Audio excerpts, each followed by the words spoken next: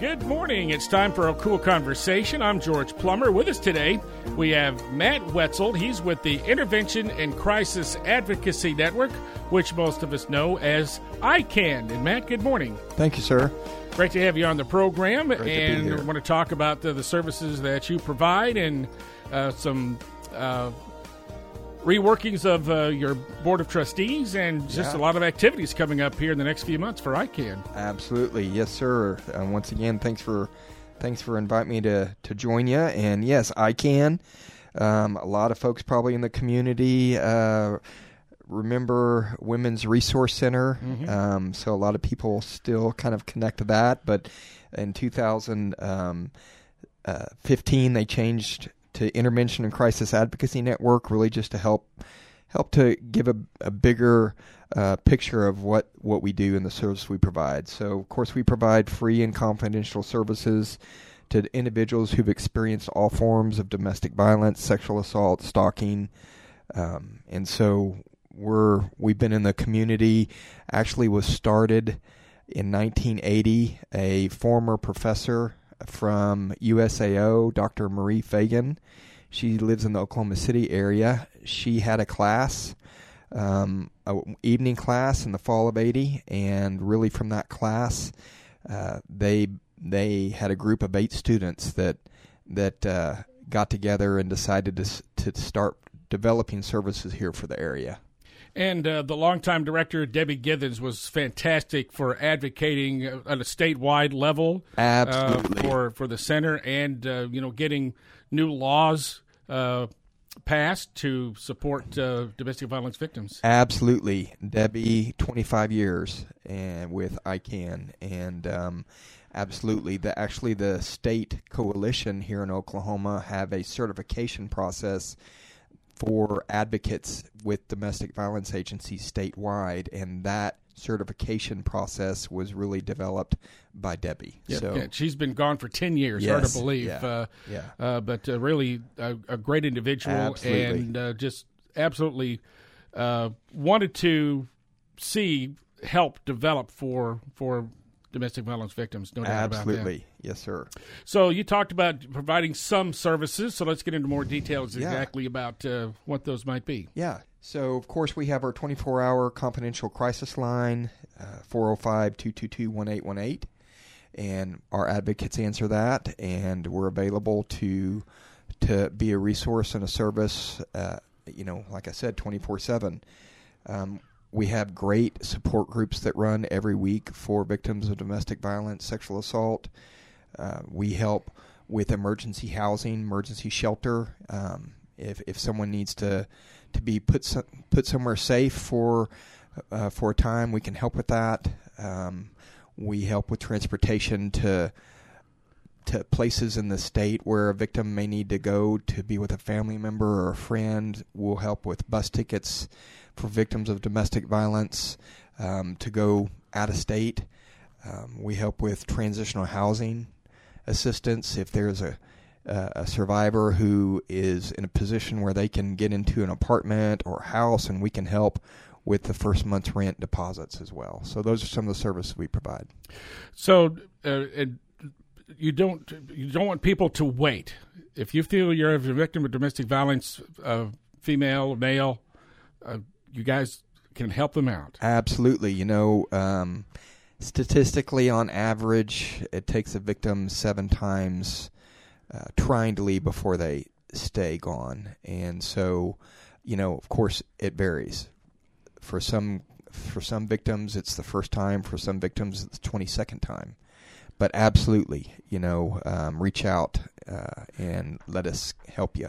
Now, you don't wait for law enforcement to contact you, right? Absolutely. Law enforcement is one of the avenues that people can connect with us. If great law enforcement in Grady County, very supportive, very engaged.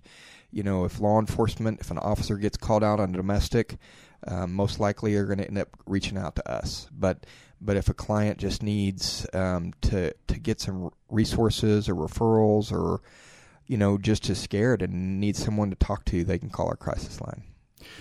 So recently named 2 new members to your Board of Trustees.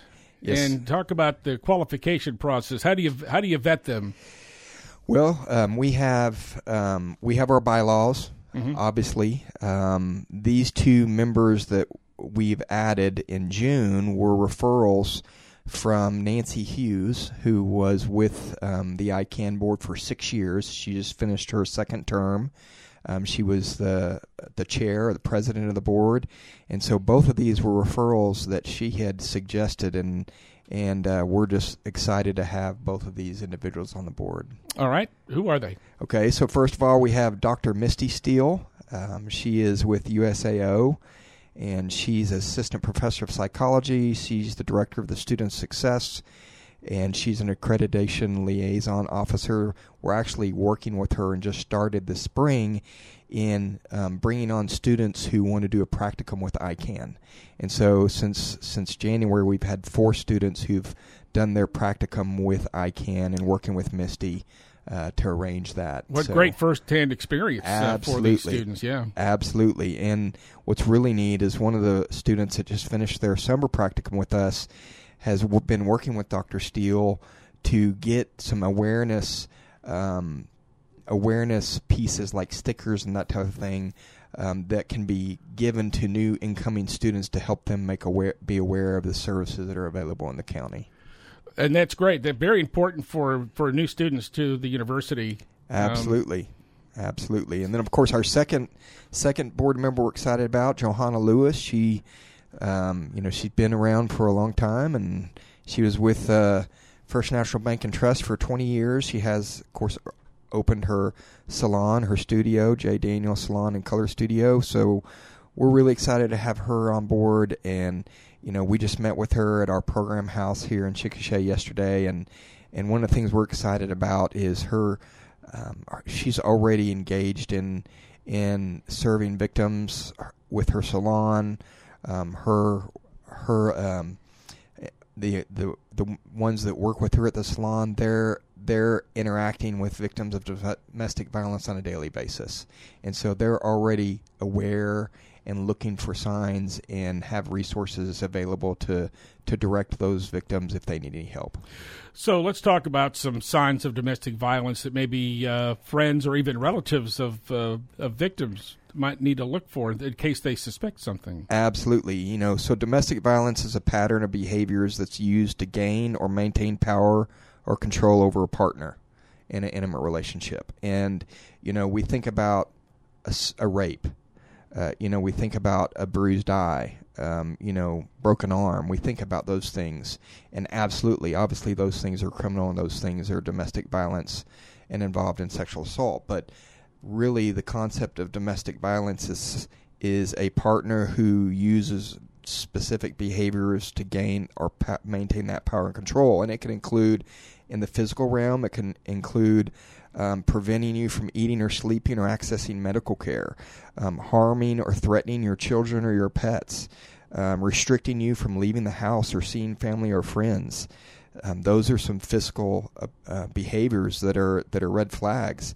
Emotional and verbal abuse, calling you names, insulting you, constantly criticizing you, acting jealous, possessive, or refuses to trust you, isolates you from seeing your family or friends, attempt to control what you look like or what you wear, blaming you for their abusive behavior. Those are some signs. You have of course sexual abuse, sexual behavior or coercion, forcing you or manipulating you to having sex, choking you or restraining you during sex without your consent. These are some indicators. Really a big thing is financial abuse.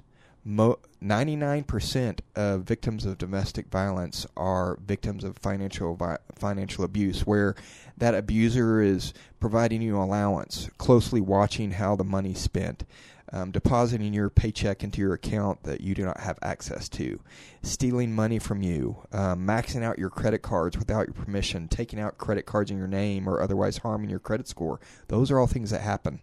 And a lot of times, you hear about and people say, why don't they leave? Why do they stay? Well, 9 times out of 10, the reason why is because of the financial abuse, because they have no options. They have no way to support themselves, to sustain themselves, and so they end up either dropping, charges, or not showing up for a VPO hearing, or dropping the VPO, or going back. So those are all indicators or red flags of domestic violence. Thanks for spending part of your weekend with us on our KOOL Konversation. We're with Matt Whetzel with the Intervention and Crisis Advocacy Network. And Matt, part of what I do in the morning, first thing I get here is I check the jail log. Yeah. Because there's, 90% of them is misdemeanors or whatever. Right. But it seems like every day I see somebody that's arrested for domestic violence. And, absolutely. You mentioned the previous segment about the VPOs, the Victim Protective Orders, and some staggering numbers here for the first half of 2022, I guess, for Grady County only. Yes, sir. So, you can get this information online, OSCN, and so in Grady County, so far in 2022, there's been 107 VPOs that have been filed in Grady County. And so, and one of the things, I'm glad that you allowed us to come on, because one of the things that's important to us at ICANN is out of those 107 VPOs that have been filed, we've only had interaction with 28 of those individuals. And so there's 79 that, for a variety of reasons, they may not be aware of the services that ICANN provides. And so we're doing what we can to make sure that we can get the information about our services in the hands of those folks that are filing for a VPO. Now, how big is your service area? It's bigger than just Grady County, right? Yes, we serve Grady County. In the state of Oklahoma, as a domestic violence agency, your certification comes through the Office of the Attorney General. And so ICANN is the certified domestic violence agency for Grady County. We also serve Canadian County as well. So those are the two counties that are our priority.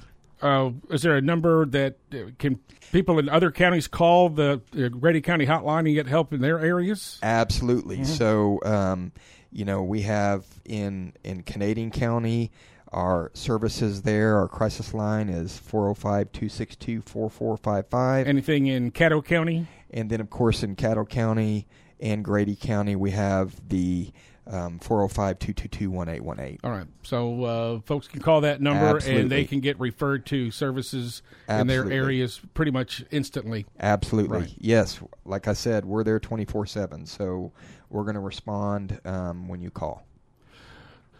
Got some interesting, you're going to be out in the community here quite a bit over the next couple of months, and you'll be starting here pretty quick, just a couple of weeks. Yes, sir. So we're excited. This is our second year to be back at Michigan Avenue Baptist Church. They have their supplies and resource fair August 6th from 9 to 1. It's really grown from last year, being their first year. And so just from what I know, there's 20 community resource organizations that are going to be there providing information, and ICANN's going to be one of them. So you have like that. Flyers and some information out there? We have our brochures and our flyers. We have these great QR code cards that will pop our crisis line number, and so business owners, can put that up in their business, and so some resources that we can get in people's hands.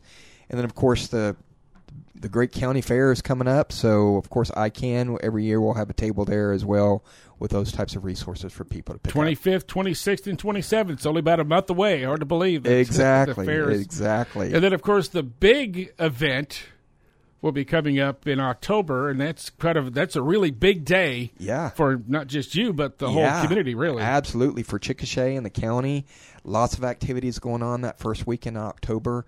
This is going to be the 6th year for the Together We Heal walk. It's a half-mile walk.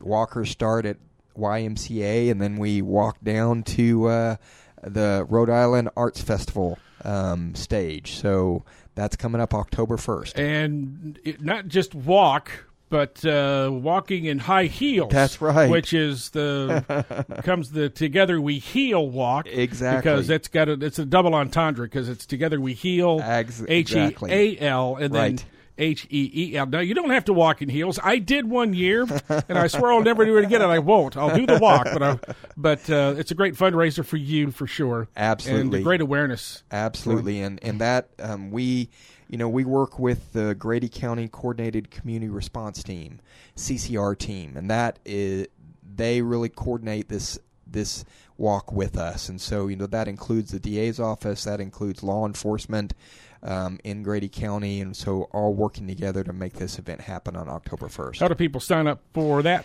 They can check out our website, icancrisisnetwork.com. By the end of the week, we'll have a tab on there where they can get the information about the walk. All right, Facebook or anything like that? Yeah, Social media? Of course, look us up on Facebook. You can look up the Grady County Coordinated Community Response Team. They have a Facebook page.